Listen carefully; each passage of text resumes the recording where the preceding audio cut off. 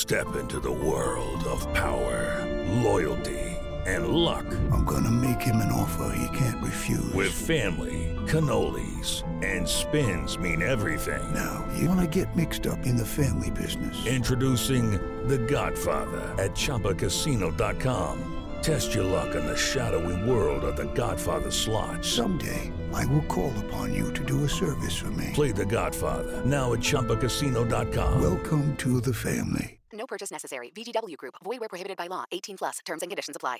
Welcome to From Beneath the Hollywood Sign. If you love old movies, Hollywood history, or the golden age of filmmaking, you've come to the right place. This is the podcast that talks about amazing stories of Tinseltown from another era and fascinating conversations with writer-producer Steve Cubine and actress-writer Nan McNamara. So, Steve, did Ava Gardner and Howard Hughes have a good relationship? Well, they did until he dislocated her jaw. What? Well, don't worry. She hit him back with an ashtray. From Beneath the Hollywood Sign is the gin joint for you.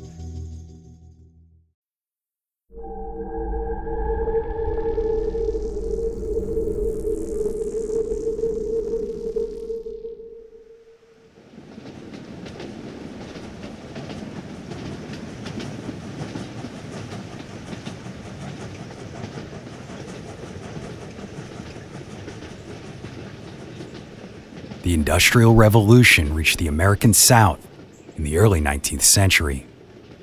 Both the introduction of the cotton gin and the growth of the burgeoning railroad industry provided a tremendous boost to the lucrative farming-based economy.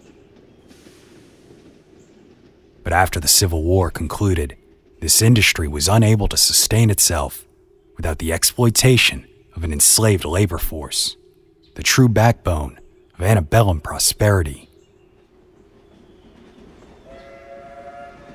So a new South began to grow, fueled by the modernization and mechanization the second wave of the Industrial Revolution provided. And nowhere in America was this shift more apparent than the upstart town of Birmingham, Alabama, where investors flocked for the opportunity to take part in a brand new industry based on the manufacture and sale of iron. But while this iron industry may have given the region the economic boost it needed to recover from the Civil War, the human cost was high, leaving a legacy of tragedies, horrific accidents, and severe exploitation of impoverished laborers, primarily of African descent.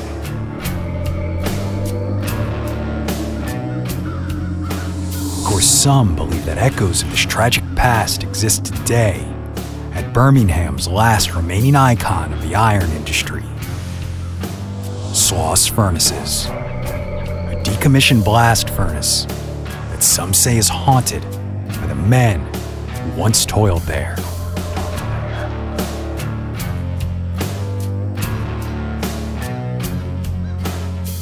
My name is Brandon Schexnayder, and you are listening to Southern Gothic.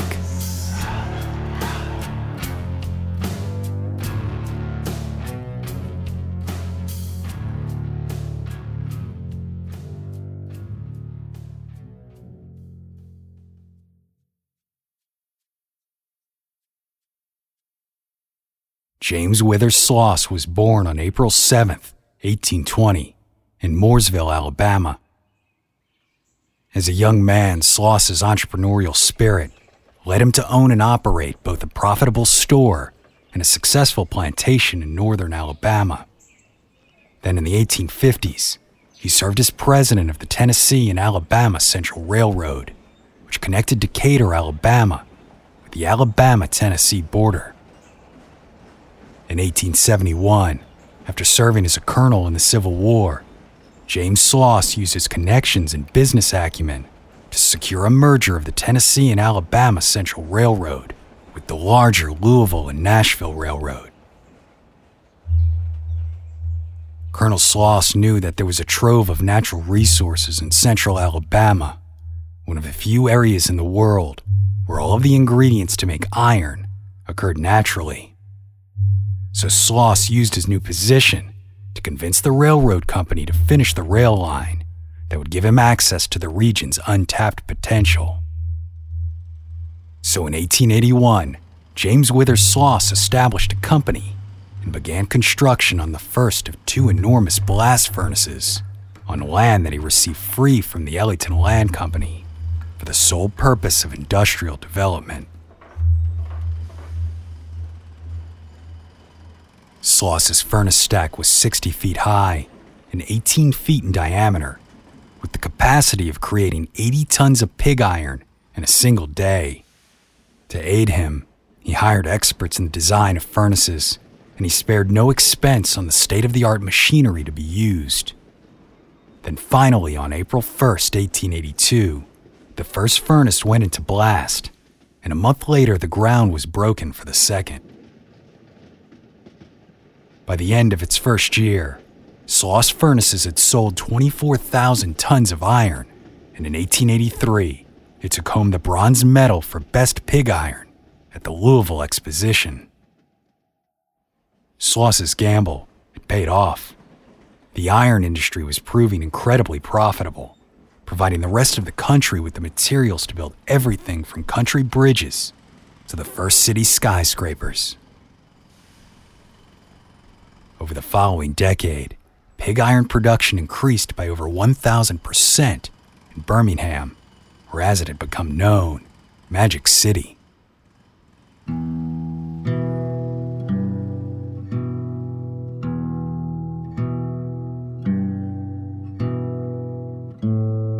When John Sloss first arrived in Birmingham, the town had only 3,000 residents. But in less than 50 years, the population rocketed to over 260,000. The rise of the iron industry brought people desperate for work, many of whom sought employment in the city after a life of enslavement on plantations. In 1900, 65% of the workforce of the Birmingham steel and iron industry was made up of black men, and a decade later, that number had risen to 75%. As a result, labor was cheap, and the new American industrialists took advantage. With so many men desperate to bring in money to live, many were willing to endure the harsh conditions and little pay. In the summer months, temperatures could easily exceed 115 degrees, and the work shifts could last up to 16 hours a day, and there were no breaks or time off, and all attempts to organize labor was suppressed quickly and at times violently.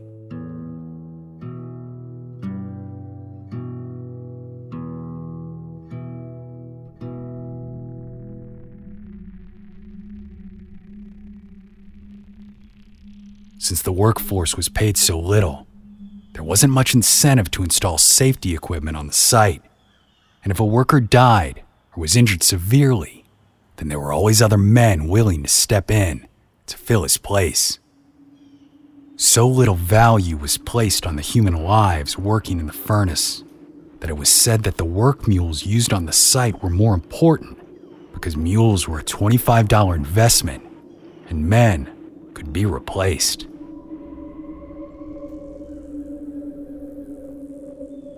With this mentality, it's no surprise that accidents were a fairly common occurrence at Sloss. There are 67 recorded fatalities known to have occurred on the site. However, due to inconsistent record keeping, it is entirely possible that the number is actually higher.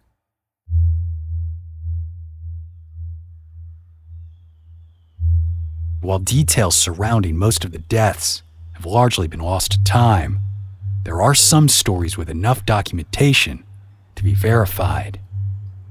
The earliest took place in November 1882, when 2 black workmen, Alec King and Bob Mayfield, were lowered down on a scaffold in the No. 1 furnace in order to chip away at the buildup of ore deposits, known as clinkers, that form on the inner walls.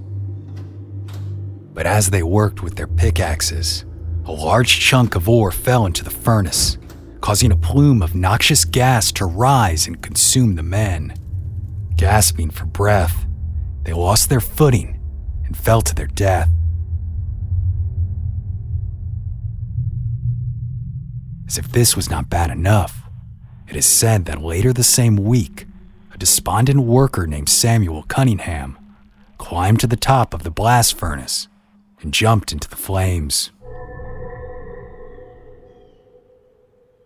A decade later, an incident was reported in the New York Times on February 4, 1892, that involved a crew of 8 men. The men were standing upon a scaffolding while erecting a new hot blast stove when the scaffolding suddenly collapsed beneath them. The men fell 85 feet, and 2 of them, named John Stanton and John Ritchie, were killed instantly, while the other 6 men were seriously injured. Of course, there were numerous other fatalities to have occurred at Sloss over the years. There were some who died suffocating on poison fumes, and others who became entwined in the equipment and crushed to death for their mistake. Some were burned to death by molten iron, and a number died after falling from the high scaffolding and towers. With this in mind, it is no surprise that a paranormal study that was conducted on the site in the 1980s claimed that Sloss furnaces should be considered a, quote, a location rife with restless souls.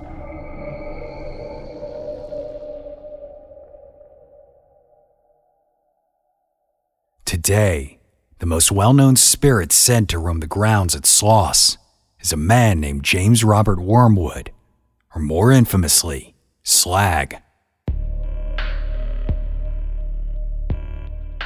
For over a decade, Wormwood supervised over 150 men working Sloss's treacherous graveyard shift.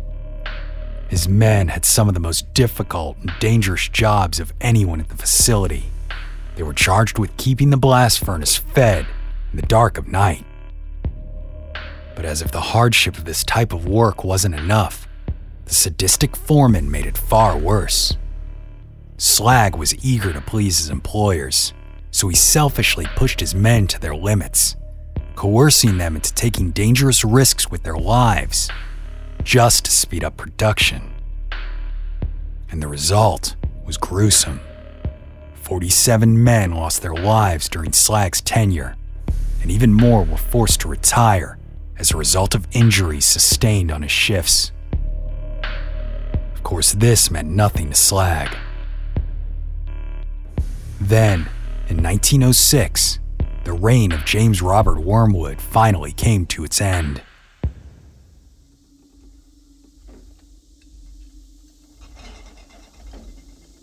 It is said that one night, while walking atop Sloss's tallest furnace tower, the veteran foreman became lightheaded from the methane fumes, lost his footing, and then tumbled into the 3,800-degree furnace, where his body was instantly incinerated.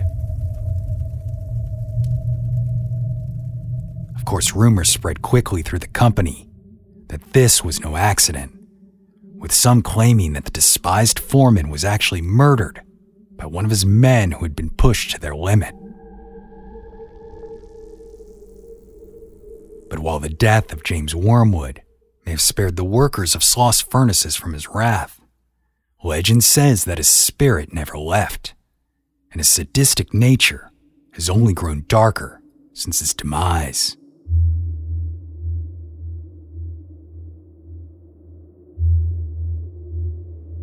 One claim of his lingering malevolence is from the 1920s, when a night watchman reported that he was shoved by a mysterious force and then told to, quote, get back to work.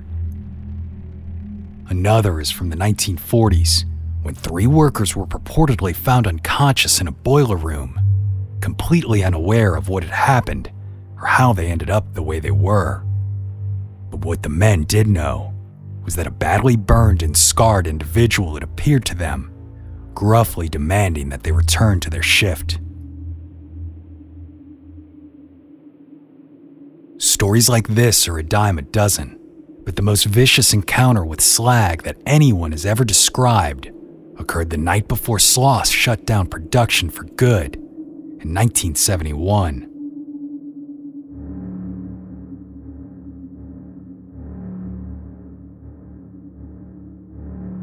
Samuel Blumenthal was the night watchman at the time, and he claimed that on that fateful night, came face to face with the, quote, most frightening thing he had ever seen.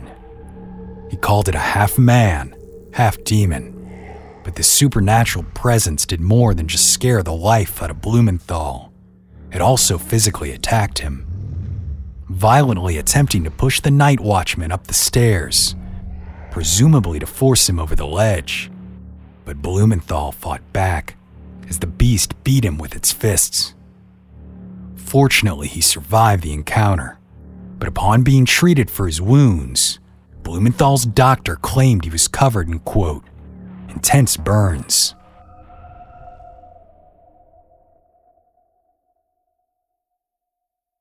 Unfortunately, this well-known and popularized tale of a deranged foreman, still hell-bent on tormenting the living, is entirely fiction.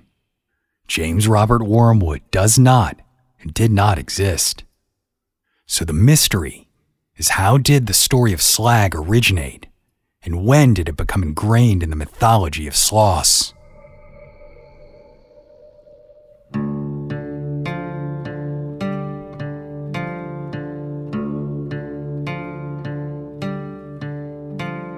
Each year for Halloween, Sloss Furnaces serves as home to a haunted house of epic proportions.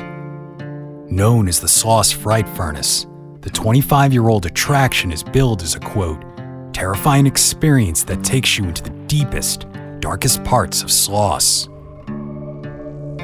Of course, no haunted house worth its salt is complete without a villain at its core, so the story of Slag was created. A fictitious tale intended to scare the wits out of haunted housegoers. Yet in spite of this legend's veracity, this story has taken on a life of its own, and the single largest driver for this obscuring of fact and fiction is the Travel Channel's reality series, Ghost Adventures. In its inaugural season, the paranormal investigators visit Sloss, but whether unwittingly or not, they focus on the fictitious Slag, believing to have actually encountered the sadistic spirit, further intertwining the fictitious story with Sloss mythology.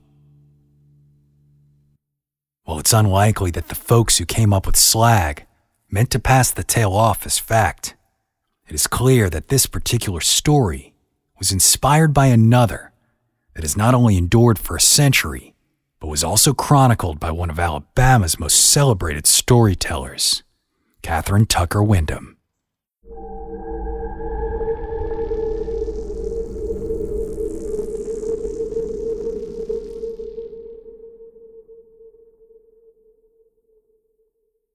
Lucky Land Casino, asking people, what's the weirdest place you've gotten lucky? Lucky? In line at the deli, I guess? Aha, in my dentist's office.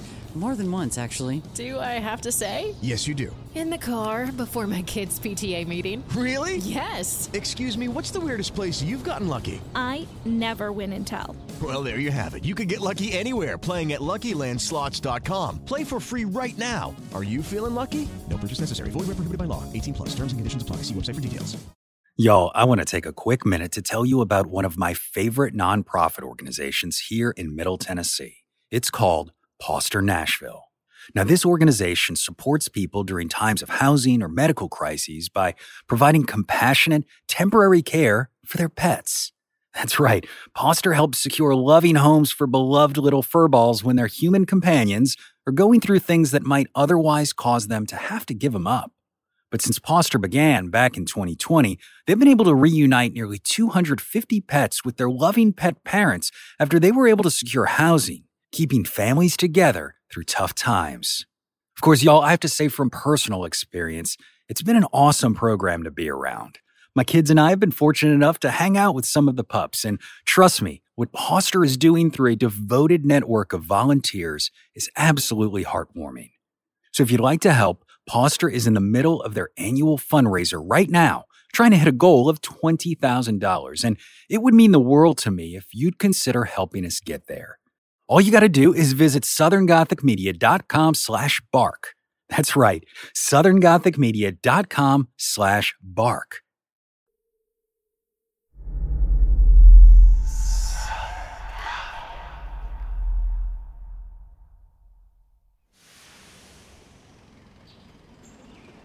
While James Slag Wormwood may not have been an actual person, Theophilus Calvin Jowers was. Jowers arrived in Jones County around 1870 with hopes of working in the up-and-coming iron industry of Birmingham. For his first 3 years, he cut his teeth at McElwain's Little Cahaba Iron Works before moving to Oxmoor Furnace. Then, in 1887, Jowers was offered the position of assistant foundryman at the Alice Furnace No. 1. According to legend, Jowers believed he was meant to be an iron worker and was eager to meet the challenge of producing as much pig iron as possible in a day. As one would expect, this concerned his wife Sarah, who feared that her husband's work was far too dangerous. But Theophilus assured her, quote, "Don't worry about me. The furnace is my friend. I wouldn't be happy working anywhere else. As long as there's a furnace standing in this county, I'll be there." Unfortunately, these assurances to his wife foreshadowed much of what was to come.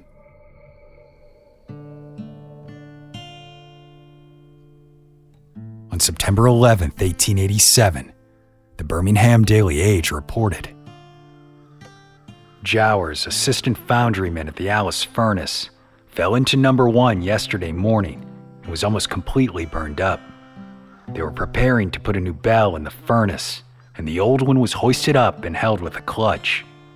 Jowers had hold of a rope which was to release the bell and was standing close to the top of the furnace when by some mishap he tripped, and he and the bell went down into the furnace together. A piece of sheet iron was attached to a length of gas pipe, and with that instrument, his head, bowels, 2 hip bones, and a few ashes were fished out." Of course, according to Catherine Tucker Wyndham, Theophilus's heart was the only thing saved from the furnace that fateful day.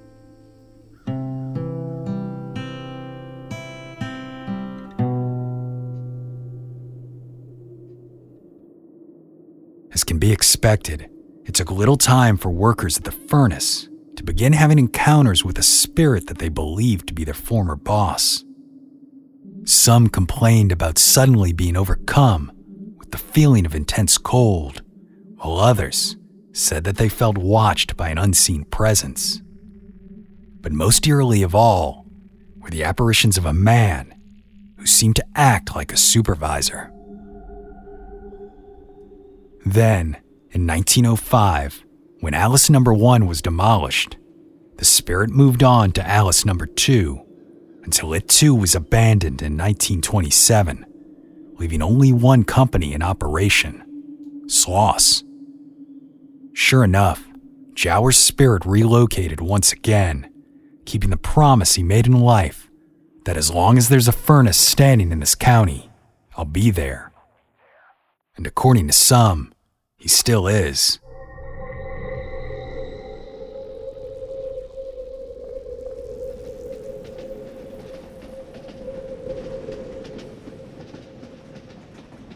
During the mid-20th century, Sloss Furnaces was one of the largest producers of pig iron in the world. But the passage of the 1963 Clean Air Act brought the beginning of the end, and in 1971, the facility was closed for good. Fortunately, within a decade of this closure, numerous groups were already working to maintain the site for its historical value, and in 1981, Sloss Furnaces was officially designated as a National Historic Landmark, making Sloss the only 20th century blast furnace in the nation to be preserved and protected. Today, the site of Sloss Furnaces is a beautiful multi-purpose public facility that is not only used as an interpretive museum for the public, but is also home to concerts, festivals, and a nationally recognized metal arts program. But of course, some of the visitors to these rusty old furnaces still report the feeling of being watched by someone or something. And to this day, folks still claim to come face to face with spirits of Sloss's past.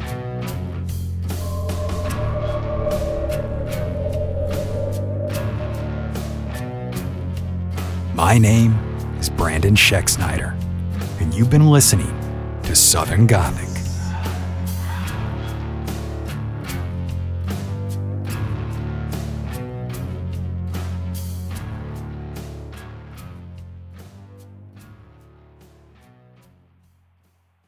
Southern Gothic is an independently produced podcast created by siblings Brianne and Brandon Schexnayder with the support of listeners like you. If you enjoyed this podcast and would like to receive even more content, including ad-free episodes, head over to our Patreon page today. The link is in the show notes. Lucky Little Shacks. Judy was boring. Hello. Then Judy discovered ChumbaCasino.com. It's my little escape. Now Judy's the life of the party. Oh, baby, mama's bringing home the bacon. Whoa, take it easy, Judy. The Chumba life is for everybody. So go to ChumbaCasino.com and play over 100 casino-style games. Join today and play for free for your chance to redeem some serious prizes. ChumbaCasino.com. No purchase necessary. Void where prohibited by law. 18 plus terms and conditions apply. See website for details. What's something you learned in history class that you feel like wasn't the whole truth? Better yet, what's something you didn't learn at all that was omitted completely? That's what I like to call redacted history.